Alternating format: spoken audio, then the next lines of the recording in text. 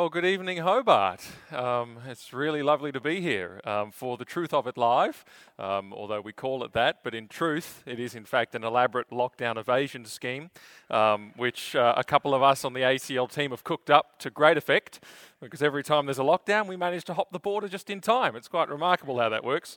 But actually, I'm glad it's brought us to Hobart, because every time I do one of these, you're often in a different city or a different state, and you're always obliged to say something nice about the place where you are.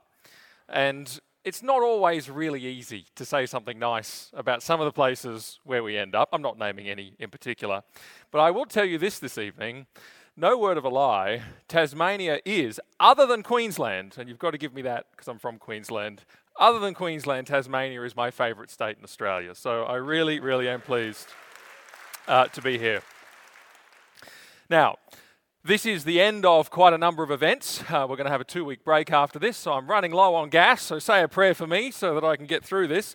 But what I wanted to do this evening, over the next 40 minutes or so before the Q&A, was spend some time tonight giving a little bit of a diagnosis of our culture, and then asking the question, what shall we then do? And what I mean by diagnosis of our culture, of course, is that I want to look at what are some of the key beliefs that are driving our present age. The key doctrines, if you like, of this present moment in Australia, indeed in the West at large. And there is a place in the Bible which gives us a really, really insightful analysis into that very question. And the place in the Bible is Romans chapter 1. It goes through with remarkable insight the doctrines and beliefs of our age, which is interesting because it was written about a very different age. It was written about an age which was a pagan Roman Empire's age. But of course, people sometimes forget that there's actually a great deal of similarity between that time and the present time. A lot of historians, a lot of analysts, a lot of philosophers are increasingly starting to call this a neo-pagan era, as opposed to what was then what we know as a pagan era. I mean, the similarities actually abound. We all know that it was really of that era that the phrase bread and circuses was coined to reflect the fact that people were basically satisfied with bread and circuses. We have the Circus Maximus, and that is as big as pretty much any modern stadium. And today I've been really grieved, actually, looking at the exit, particularly from the COVID lockdowns and things like that, to see what's been prioritised. It is interesting to me that one of the first things to reopen was the footy. And in places like Queensland, where I'm from, we've now got this current controversy around the fact that they allowed the football players and their wives in, but people who need cancer treatment and so forth are not allowed in. Really interesting insight into priorities. I wish the priority was the church, but alas, we don't live in such a time. There's some similarities. There's others as well. We've been lamenting at ACL a passage of a range of laws around the country. It actually began here in Tasmania, I think, and then ACT, and then Queensland, New South Wales, Victoria, all followed suit in due course. But we have a situation where there is abortion to the day of birth now fully legal right around most of the country. So a child that is viable, that is capable of living, that is capable of surviving independently, can be killed in the womb right up to the day of birth. Well, see, there was another time when Christians were concerned about this sort of practice, and it was in ancient Rome. What they used to do, of course, was discard infants in the hours after birth on the rubbish tips of the city. And the Christians became known as those who went and found them and raised them as their own. There's a sense in which, we look back at these practices and we think, wow, what barbarism. Well, do you know, in the New South Wales State Parliament and other state parliaments, laws to render medical aid to children born alive and capable of surviving have been voted down. So that if an abortion doesn't go to plan, they simply leave the child to die. Now, that is happening dozens of times every year in this country. The statistics from those states that keep those records show as much.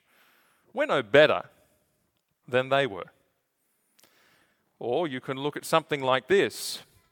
Prior to effectively the 21st century, The only really recorded instance of, say, a same-sex marriage in all of history was Emperor Nero, who married two boys. The one he called his husband, the other he called his wife. Here's another thing. In ancient Rome, and I've been reading some stuff by a few people, and in ancient Rome, some of you who are familiar with the era may be aware of the fact that it was the Christian community that were the social outsiders in a very big way. And a major part of that was that they didn't participate in temple worship. They wouldn't light the incense sticks and they wouldn't be a part of that community. And of course, that was the hub for community in that era. And so they became people who lived a little bit on the fringes of community.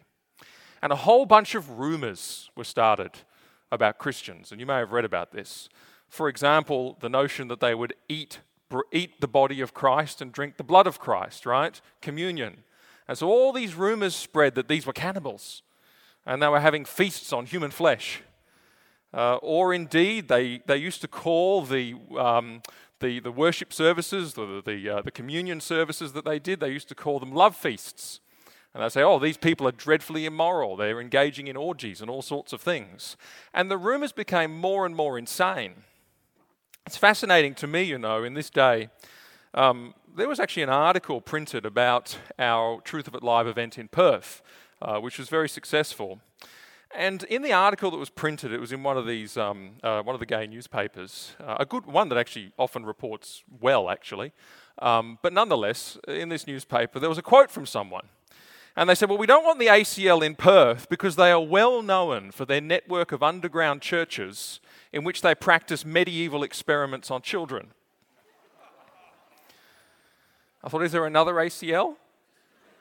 We laughed at ACL. We thought, this is insanity. I don't even know what planet this is, but the fact it was actually printed. I thought, we're not surely getting to this stage, are we? I saw a tweet the other day from somebody with quite a number of followers who tweeted an article about one of our campaigns and said, well, let's not forget that these are the people who marched alongside those who blamed the Jews for 9/11. And I thought, huh? What in the world? Where does this come from? But let's get something a little bit more mainstream. There's a number of campaigns around the country at the moment to pass these laws, and I think Christopher mentioned it in his little segment. They call them conversion therapy laws, and of course the reason that you might do that is because it becomes very hard to speak about them and critique them, because of course if you're seen to be in favour of conversion therapy, well, you're a very evil individual. But of course, here's the thing. Conversion therapy of the kind that is conjured up in the mind of the average Australian, coercion, abuse, electric shocks and all this sort of stuff. Hello, it's not happening in Australia today. It's not happening. But of course, that's the thing that's in the mind of the average person. Of course we should ban this. Of course we should get rid of it. Of course this might be practiced. There's a madness in people's minds around what might be going on in these Christian communities. And it's so far removed from the truth that it sometimes isn't even funny. We don't do those things. We would never do those things. Here's the thing about conversion therapy, by the way. You know that conversion therapy is not invented by a Christian as a phrase, because conversion is an act of God in a life. Therapy is what we do to each other as part of healthcare. You can't therapyize someone into conversion. It just doesn't work. So, it is in itself a misnomer. But Paul writes from a society, there's just some of the traits. He writes from a society like that. And he writes about what it is that's driving this culture. What are the doctrines and beliefs that lie behind it? And what he writes has an awful lot of credibility and relevance, not just in pagan Rome, but in neo-pagan Australia. And he writes and he says, well, what is it that makes this culture tick? And in verse 18, he puts this verse, which comes across very firmly. He says, well, actually, why don't I, what I'm going to do? I'm actually going to read it, because that'll just put us in the picture. I'm going to read it from verse 16. I'll read a few verses, and then I'll go through it. He says this, and by the way, he starts with this note of great optimism. He starts with this great answer in verse 16 of chapter 1. He says, I'm not ashamed of the gospel, for it is the power of God for salvation to everyone who believes, to the Jew first, and also to the Greek, or the non-Jew. For in it the righteousness of God is revealed from faith to faith, as it is written, but the righteous one will live by faith. And then he says this, for the wrath of God is revealed from heaven against all ungodliness and unrighteousness of people who suppress the truth in unrighteousness. Because that which is known about God is evident to them, for God has made it obvious to them. For since the creation of the world, his invisible attributes, that is, his eternal power and divine nature, have been clearly perceived, being understood by what has been made, so that they are without excuse. For even though they knew God, they did not honor him as God or give thanks. But they became foolish in their reasonings, and their senseless hearts were darkened. Claiming to be wise, they became fools, and they exchanged the glory of the incorruptible God for an image in the form of corruptible mankind, of birds, four-footed animals, and crawling creatures. And I just want to read verse 25. He says, they exchanged the truth about God for the lie, and worshipped and served the creature rather than the Creator, who is blessed forever. It's a very stern passage, and I want to get to the answers in just a minute, but first I want to unpack the points that he makes. We read there this, first of all. He says, the wrath of God is revealed from heaven against all ungodliness and unrighteousness of men who suppress the truth in unrighteousness. This is the first point he wants to make about this culture. Do you know, the hallmark of this culture is truth suppression. And the way this is phrased in the Greek is such that it speaks of something that is an ongoing effort. When I was a kid, I used to swim in the pool, and I'll never forget, for some reason, I had this fascination with trying to get these volleyballs that are extremely buoyant to touch the bottom of the pool. And to hold them under the water and not risk getting an uppercut when this thing breaks through the surface, it takes a fair bit of ongoing effort. You've got to rebalance and realign yourself and hold it down. You've got to continually do this, or else it'll pop to the surface. That's really what this is conveying. It's an effort to hold the truth down. And truth has a habit of trying to make itself known. It has a habit of confronting us when we turn left and right and all the rest of it, but we must keep it down. Now, this is evident in a range of ways. I want to say, firstly, it's evident as a day-to-day reality. What are the two taboos in Australian culture? The two things that you shouldn't talk about at dinner parties or in polite company. Politics, I can hear people saying it. Politics and religion. Let's not go there. Let's not have those serious conversations. It's not kosher. Here's another thing. Wendy and I were just talking backstage with some of the security guys and talking about their work. And it just got to the point where we were talking about the alcohol culture of our time. And I had something to do with this when I was working at a big law firm in Brisbane.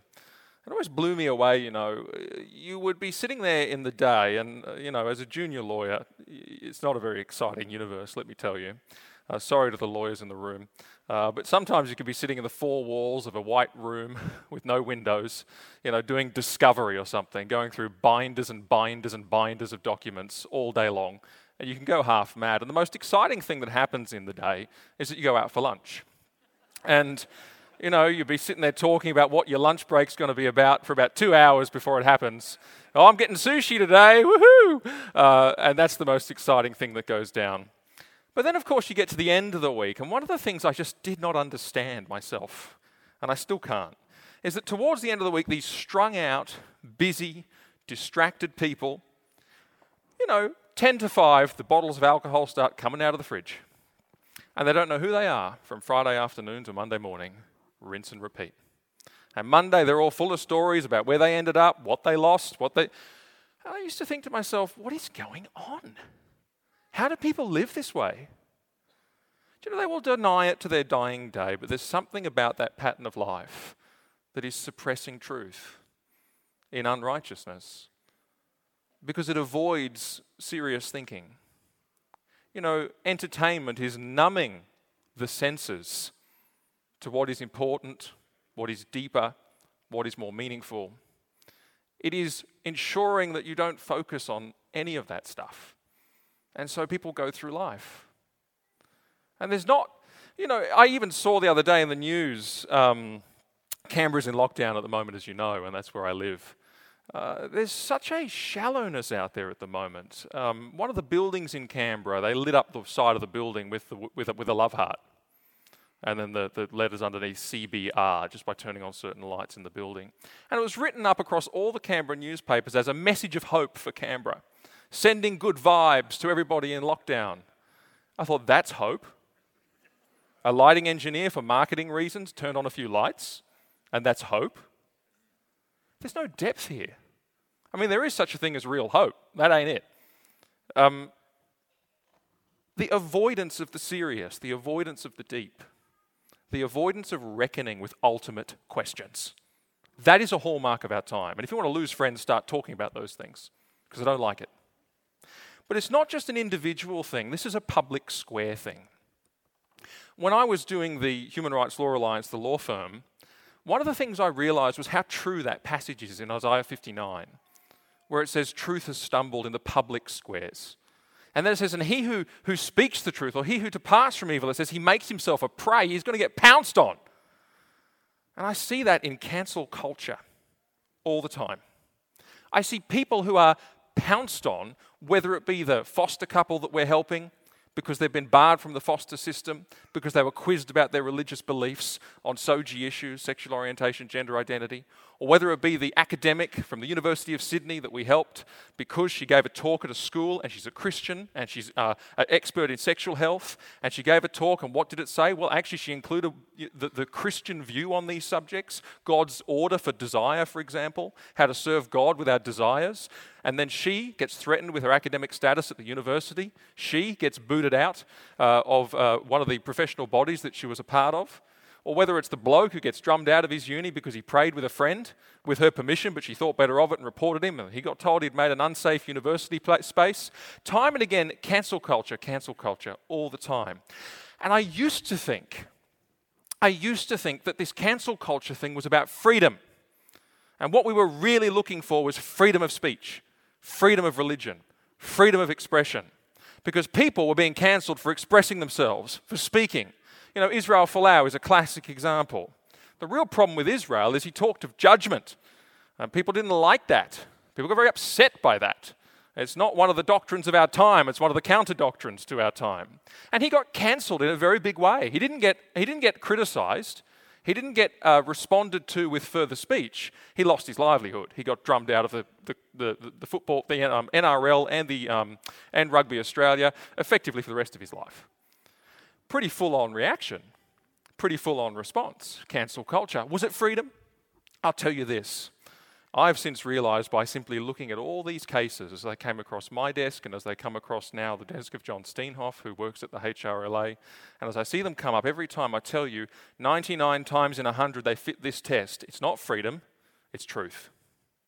It's the truth that's cancelled. It's the truth that's attacked. You know, the school teacher who walks into the school and says, kids, you know what, you could be a non-binary, two-spirit genderqueer, they never get cancelled. They don't go to court. They don't go to the tribunals. They don't go to the Human Rights Commission. It's the people who go in there and say, well, actually, these are my beliefs. I believe God made us male and female, and that's our calling for our lives.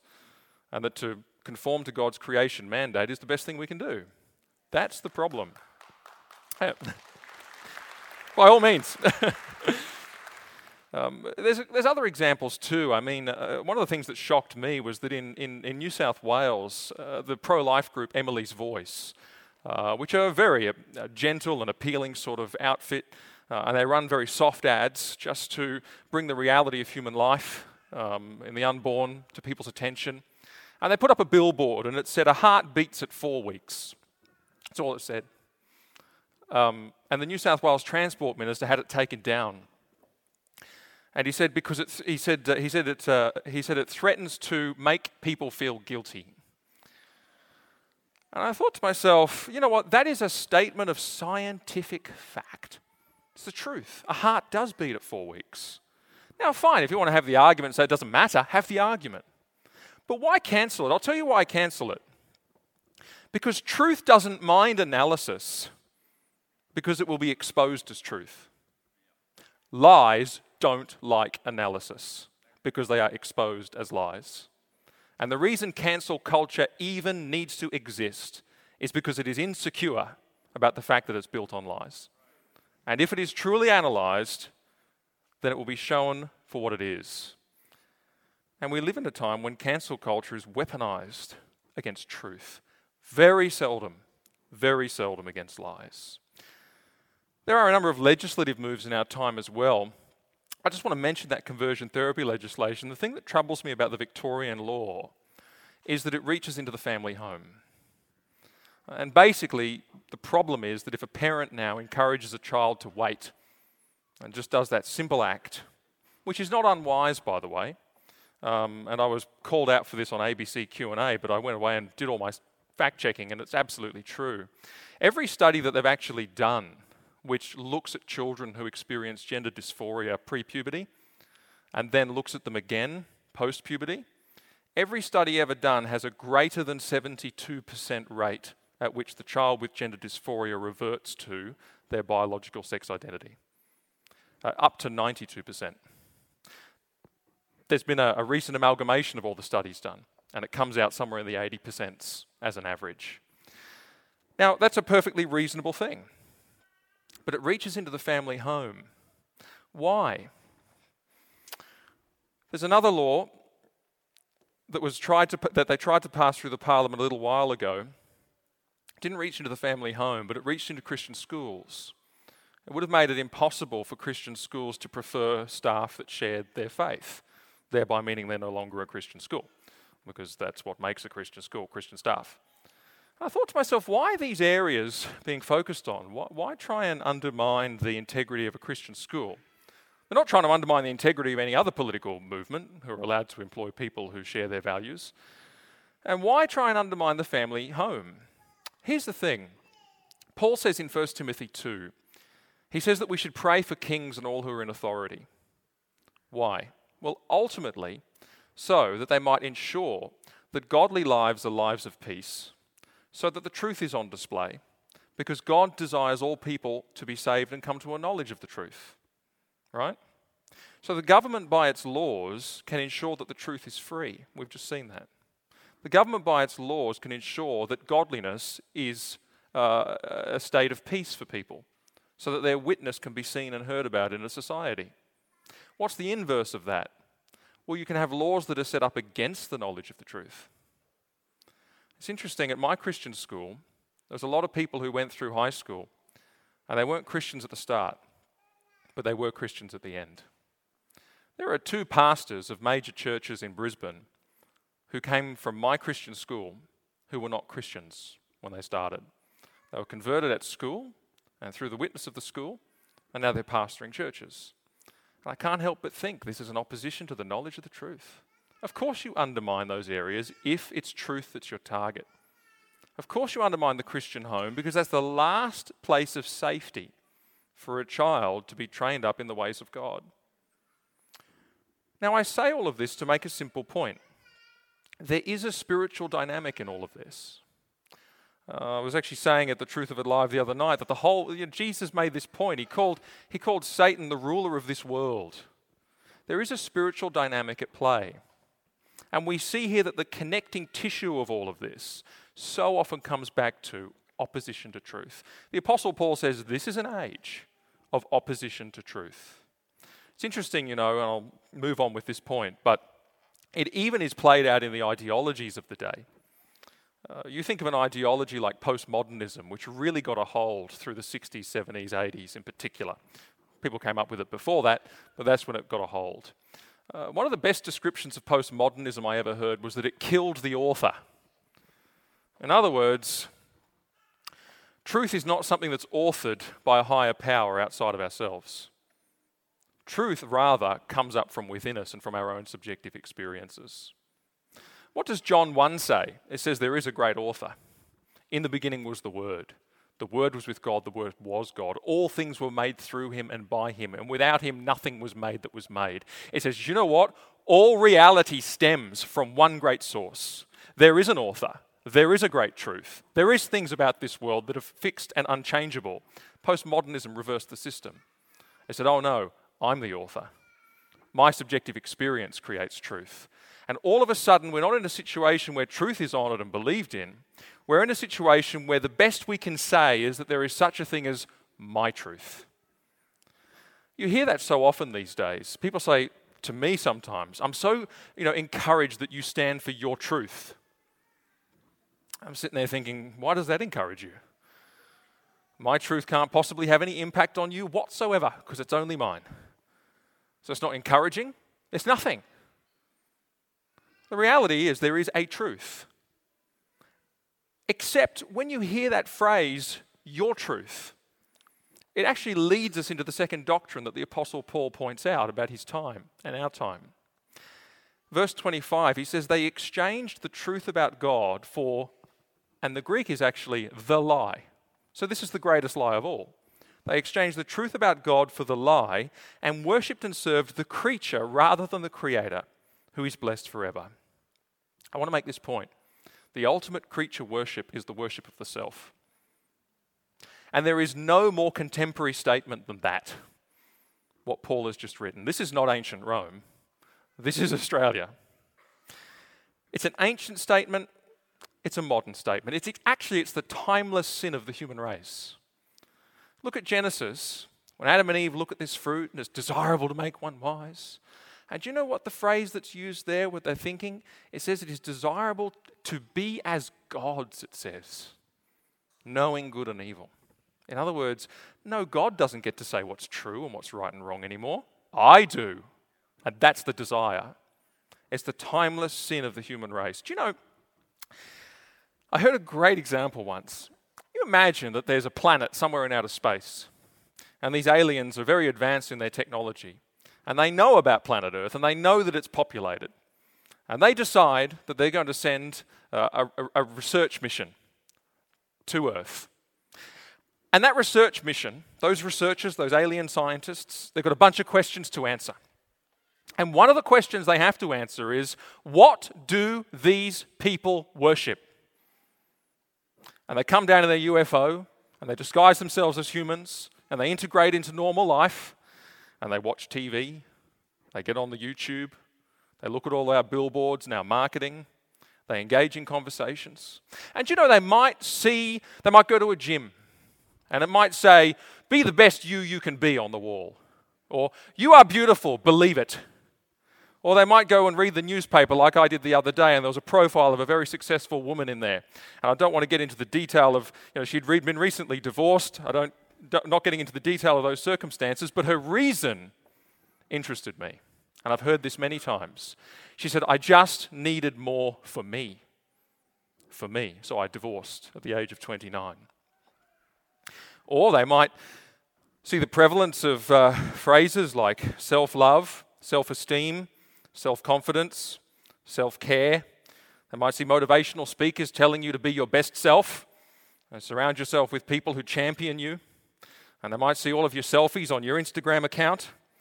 And they might sit in a Year 5 classroom and they might see what they're doing now with this new federal government program that they've funded where they're making identity posters and they're putting together their own identity. And the teachers are saying, well, here's some attributes you might want to feed into your own identity, just by the way. And they write their little identity poster and this is who they are. And now they've got the meaning of life. They've got to live this out. What do you think the conclusion of these aliens might be? When they go back to the mother planet and they have filled out their survey, what do these people worship? It would say, these people worship themselves. That's what it would say.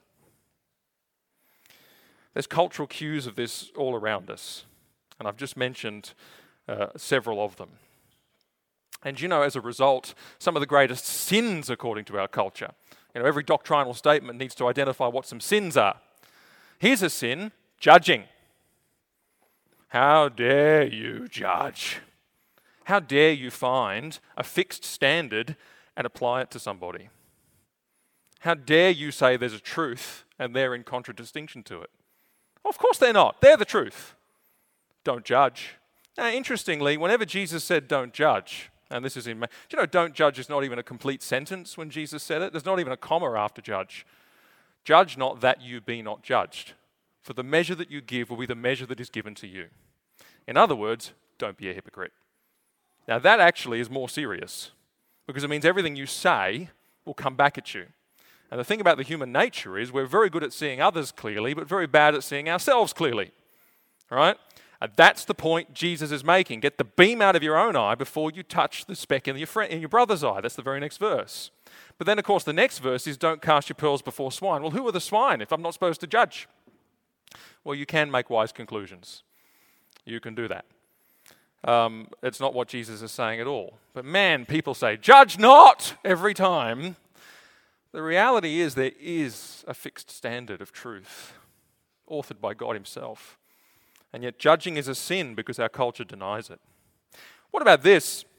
There is a law here in Tasmania, Section 17 of your Anti-Discrimination Act, which says that you're not allowed to say anything that offends somebody on the basis of certain attributes. Can I just ask a question? What in the world is wrong with being offended? I thought that was character. Because some things are meant to offend you, and you're supposed to react and respond to them and grow and develop yourself. Some things that might offend you, you can measure and analyze and go, do you know what, that's actually wrong. So I'm confident I'm moving on with my life. See, the thing about this law is that not only is it that subjective, that someone can simply be offended and connect it to an attribute that they may profess from their identity poster, not only does it do that, but there's no defense for truth. You can't say, well, I said something that was true. Because the law itself is devised by people who don't believe in truth. And if you offend a person's sense of themselves, that now is a sin. It's interesting, you go back enough decades in this country, and there was what we call blasphemy laws.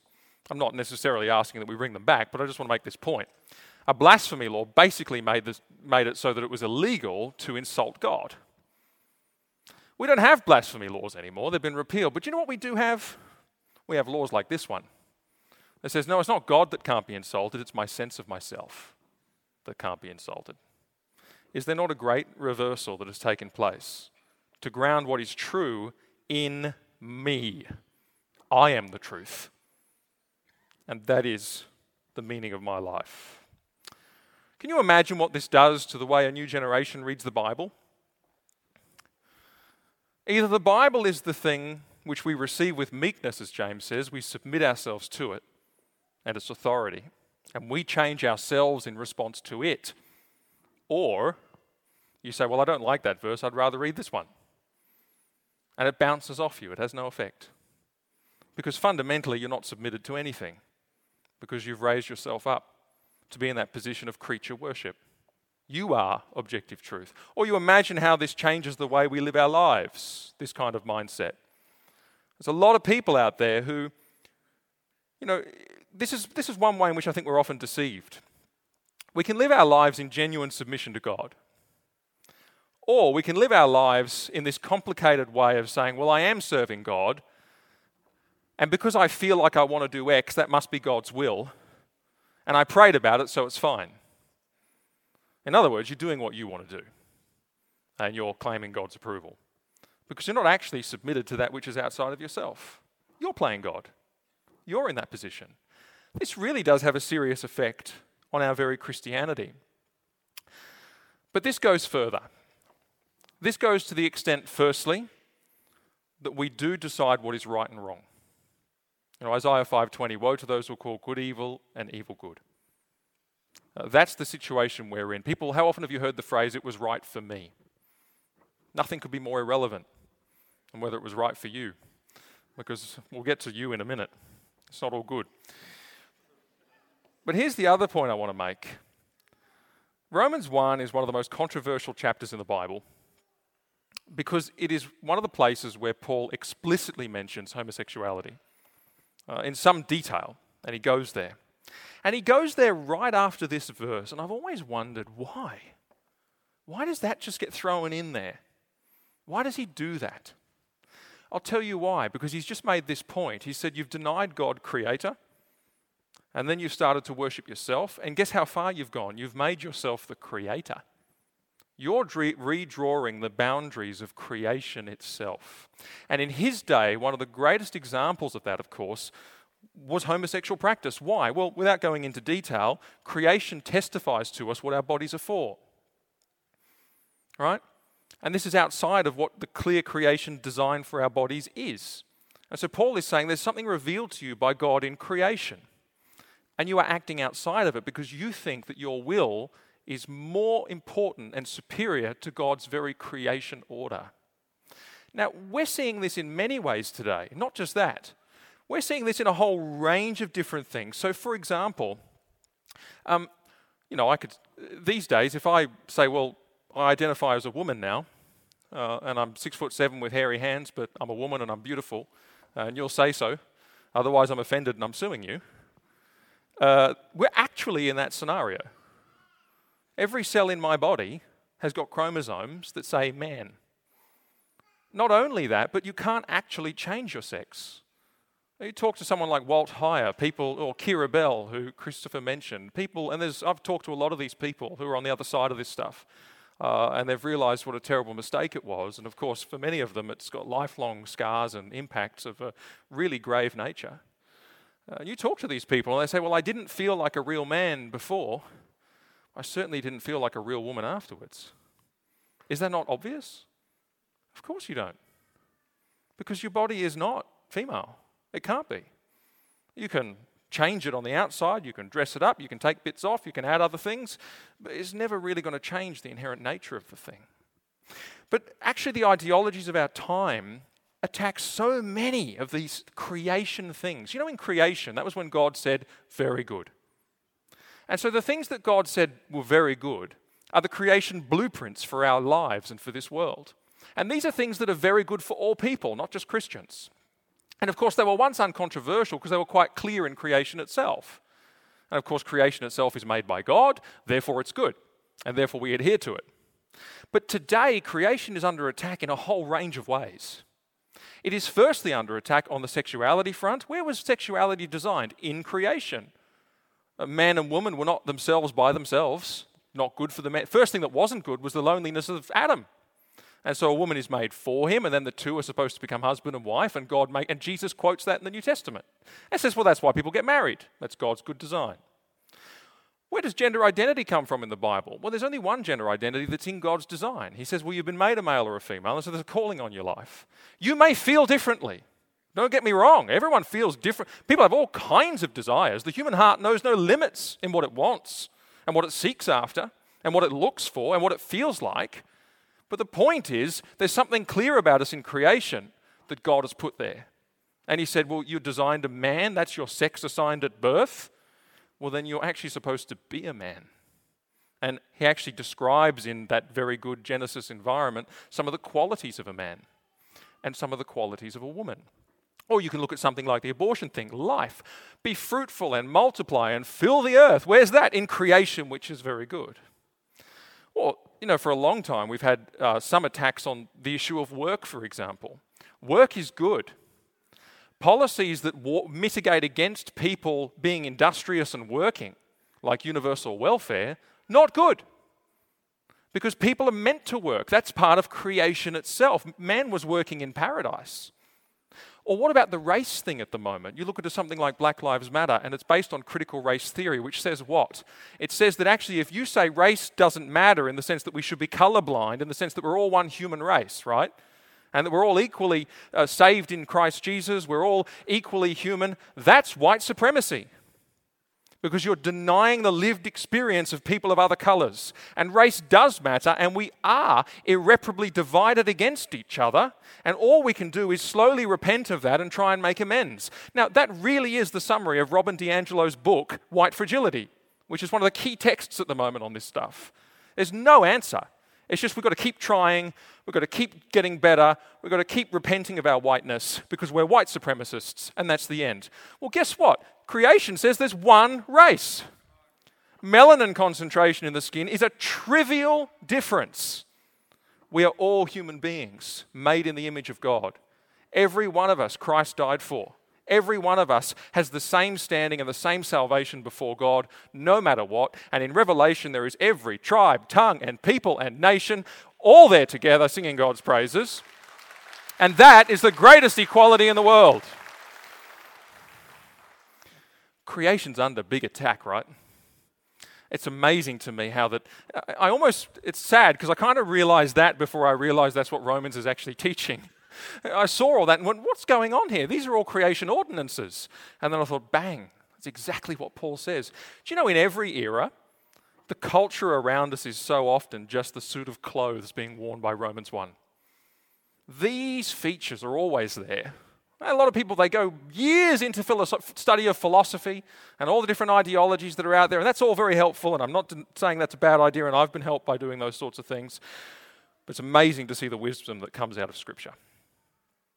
But we have gone that far. Not only do we go our own way over God's way, but we redefine God's way by changing what is right and wrong, and we will even redefine God's world.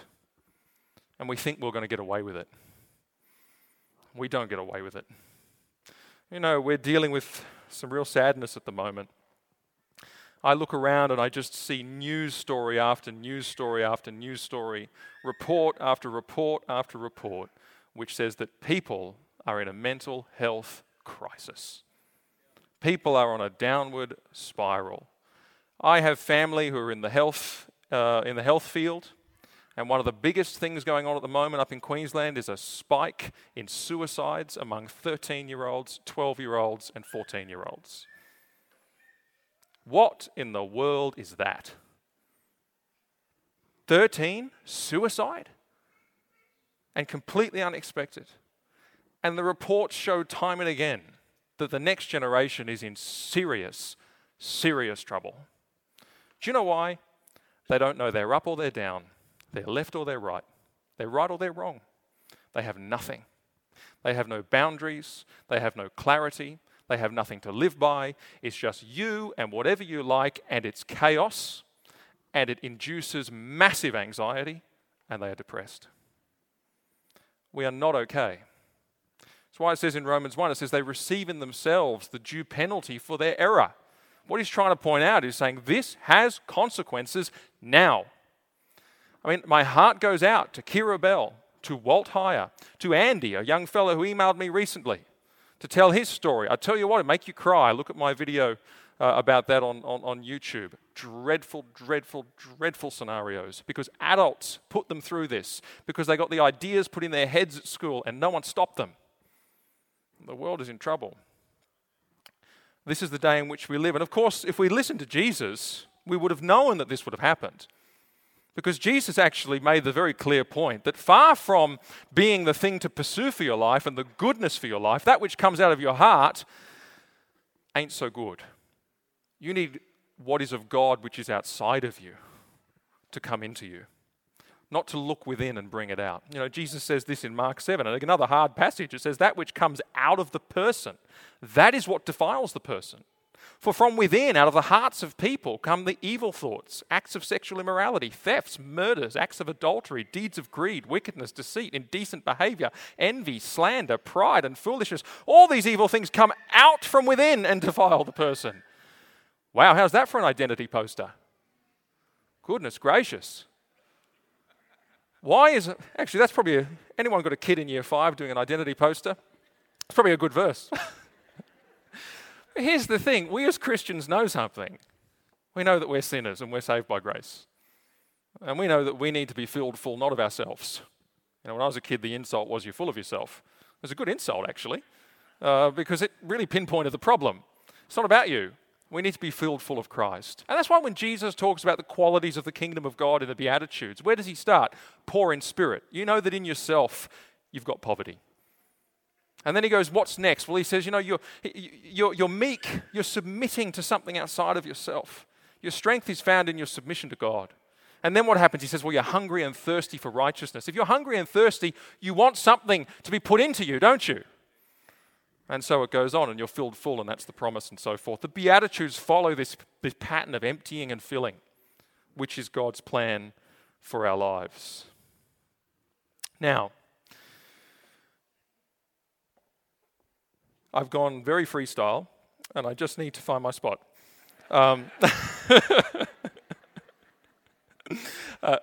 just want to make this simple point before I just conclude with a what shall we do sort of segment. But I just want to make this point. The Apostle Paul uses here the word fools a few times. I just want to make a point. We trivialize that word, like foolishness is just silliness. Actually, in the Bible, foolishness is very, very serious. In the Bible, foolishness actually is It is the willful and the negligent, so we should know better, negligent and willful actions of a person who has denied God and stepped out of his way. That's what foolishness is. And that's why he says here, people think they're wise, but they're being foolish. They're fools. And the answer is, of course, that God's reality is so obvious. How obvious? Well, it's this obvious. It's as obvious as the fact that this building we're in is not the result of an explosion in a brick factory. He says God has clearly made himself known in creation. Everyone can see it, especially in a place like Tasmania. It blows me away, some of the most beautiful places on earth are some of the most atheistic places on earth. I'll never get my head around that. I look at a sunset, I went hiking at Cape Hay or Hui, or however you say it, and in Cape Hoy, there you go. Should have asked a local before I got up here and made a fool of myself. But you go out there and you just see God. Complexity doesn't come from nothing. You don't walk on a beach and see a word sketched in the sand and go, ha, look what the tide did. You think, oh, there's someone around. Don't you? I mean, this is how crazy it is. And we've got layers and layers of scientific complexity to tell us that we're idiots for thinking this. Mate, I'm not stupid, you're stupid. It is so obvious. And the Apostle Paul just makes that point. He says the reality of God is a reality that everyone subconsciously is facing every single day. And actually, once you see the reality of God, you realize that it's not from within you, but it's from outside of yourself. And when he comes to eventually Romans 12 to answer this conundrum for us, the readers, he says this. Well, actually, he makes a point here about the gospel. Romans 1:16. He says there's really only one single answer to all of this, and it is the gospel. It is the work of Jesus Christ to bring salvation into the world. And that's why he says, I'm not ashamed of the gospel. It's the power of God for salvation to everyone who believes. And we need the power of God in a day like this, because it's pretty hard to shake someone out of this kind of mindset. They need to see God. They need God's power. And Paul says there's one place where you'll find that power. It's the message of salvation in Jesus Christ to the world. He says, so I ain't ashamed. This is the world I live in. I'm not ashamed. Now, why would he put it that way, to say I'm not ashamed? I think it's because he knows something. He knows that we have a tendency to be ashamed. We have a tendency to think that what we carry and what we know to be true is somehow hateful, is somehow hurtful, is somehow bigoted, is somehow something to be walked back from or walked away from, or something that we shouldn't proclaim too loudly lest people get upset. It's the power of God for salvation. The world doesn't need less, it needs more. It needs more. It doesn't need shy and retiring Christians with this truth. It needs people who will speak it and live it boldly and loudly, because our world is crying out for it. And it's interesting how he describes the gospel. He says the gospel is the righteousness of God revealed from faith to faith. When was the last time you heard the gospel described that way?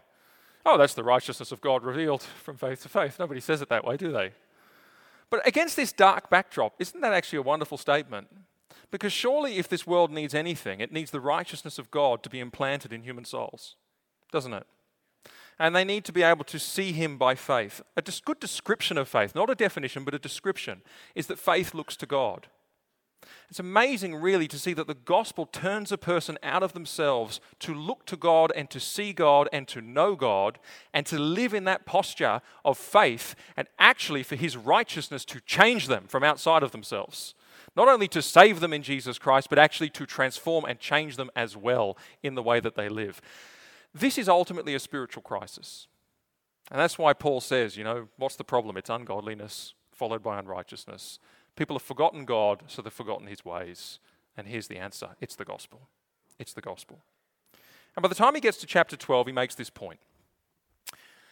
He says, therefore.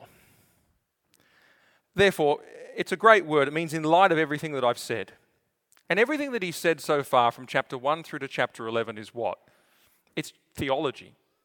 There's barely a statement in there that we ought to do something. He's just talking theology. This is the righteousness of God showing up the condition of the world. We just read that. And then he talks in chapter 2 and 3, the righteousness of God showing up the condition of your human heart. And that's quite serious. And then in chapter 4 and 5, he says, but the righteousness of God is available to you by faith in Jesus Christ. And then in chapter 6 and 7, he talks about how that actually the righteousness of God can start to change you from within, can sanctify you, can make you better, and can actually make you live for God. And then in chapter 8, he says, but either way, the righteousness of God in Christ is what will save you, because there's no condemnation for those who are in Jesus Christ. And then in chapter 9, 10, and 11, he does a historical analysis and talks about God's righteousness in history. We'll park that for a second. The point I want to get to is this, chapter 12. And I want to get to chapter 12 because he then says, therefore. And all of a sudden, every statement is a do this, do that, be like this, be like that. He says, in light of the mercies of God, all these mercies of God, all these things that he's done in this gospel message, he says, you know what? Do something. And there's this crazy notion that I come up against all the time in Christian circles. And it is, why would you go out there into the public squares and not just preach the gospel? And people have this strange dichotomy in their brain, like the gospel's in this box, and then everything else is in this box. And then you've got the other extreme where it's all social gospel and there's no evangelism. That's wrong too. Here's the thing, the Apostle Paul's not done talking about the gospel for 16 chapters. He goes on forever. And the thing is, he goes through all the things I described, and then he says, and you know what? The gospel is also this. It's the righteousness of God shining forth in your transformed life every day. And he says, therefore, make your very life. He says, make your body a living sacrifice. In other words, make the life that animates your body every single day an act of worship to God in everything that you do. And in all things, he says, you make sure that that living sacrifice is holy. In other words, it's not conformed to the kind of world that we just thought about, but it is truly distinct and different. It's not polluted by those things. We haven't dwelt on those things. We haven't entertained ourselves with those things. But we've been serious about killing sin in our lives and living for Christ and having personal holiness and integrity. Make sure, he says, and if you do that as a holy, living sacrifice, that is an act of worship for God. And he says also, this is your reasonable service. In other words, be holy on the inside and be serving on the outside. Be doing things continually. And it's interesting, from chapter 12, he even goes as far as talking about your relationship to the state. He's talking about your place in society. And he's saying, make sure that your service is daily and it is always grounded in the gospel. It is the righteousness of God through Jesus Christ, your transformed life, shining out through your every deed and action every day. And here's an interesting thing which is culturally counterintuitive. Where does it begin? He says, renew your mind. He says, be transformed in this way by the renewing of the mind. Now, I want to just mention this before I finish, because the mind really is the gateway to the whole person. It's mind gate that transforms the way you feel. It's mind gate that transforms what you want and how you live and your desires. It is mind gate through which God changes and reaches the person. Now, I say that is countercultural because it really is. People think it's all the feels. It's just about having an experience and hearing God speak to me subjectively and going and waving my arms in worship. Look, all those things, I'm not criticizing them, but what I am saying is there's something greater, and it is the transforming of your mind, which will transform your whole person. That's hard work. That doesn't happen by osmosis. We've got to be busy about that. We've got to be getting our thinking right. And you'll be amazed as your thinking develops, as your understanding of the Bible develops, as your understanding of Jesus Christ develops, how it changes you. It comes in through the brain. And I want to make this point as well. When we go into the world and we serve God in this way, from integrity, from holiness, and we're serving God every day, that itself spreads the gospel to all people. I was amazed, and I almost hesitate to say this because it sounds like I'm tooting my horn, and I'm not, but I want to make a really important point. Somebody said the other day at a conference, and they work for a leading evangelistic ministry in Australia, And they said the ACL is the most effective evangelistic outfit in Australia. Now, I don't know if that's true, but I'll tell you why he said it. Because they know, because they talk to so many people who call their hotline and email their service and all the rest of it, who tell their testimonies and explain their journey of faith. And our videos and our content come up continually. As I travel around for this Truth of It tour, I meet people regularly who say, I became a Christian because I saw this. I became a Christian because of these videos. I went on my journey of faith, or this was a crucial moment. Now, why do I mention that? I mention it for this reason. You'd be amazed at how God will use the things you do in His name in this world to reach people with even the gospel itself. Because the evangelistic effort is not done until people get to Jesus Christ. But you'll be amazed at the avenues through which they find Him. And they find Him through the Christian family and its integrity. When they see it, they think that's beautiful. What's going on? They find it through the Christian in the workplace, who they know and they identify and who stands out. And they say, what is it about him or her? They know it through the Christian in their university class, or the 5 Christians they've known over the last 30 years, who have all had something about them, and it speaks to them. Or the video they found on YouTube that met them in their... even if it's an issue that's controversial, there's one guy on the phone with one of our supporter relations ladies, and he was a gay man. And he found a video of the truth of it about homosexuality, realized his error, and ultimately became a Christian. That's pretty phenomenal stuff, right? And we can have confidence that Jesus' promise becomes true when we are these kinds of people in this world. That actually, he says, when your light so shines before men, they will see your good works, and they will give glory to your Father who is in heaven. And I want to encourage us today that God is still at work even in this world. No different to Paul's. Very much the same. The prescription is always equal. It just needs this sleeping giant of the church. All of these people to go out there and do what we're called to do. And God's work will indeed advance in our day. Thank you very much. That was the truth of it.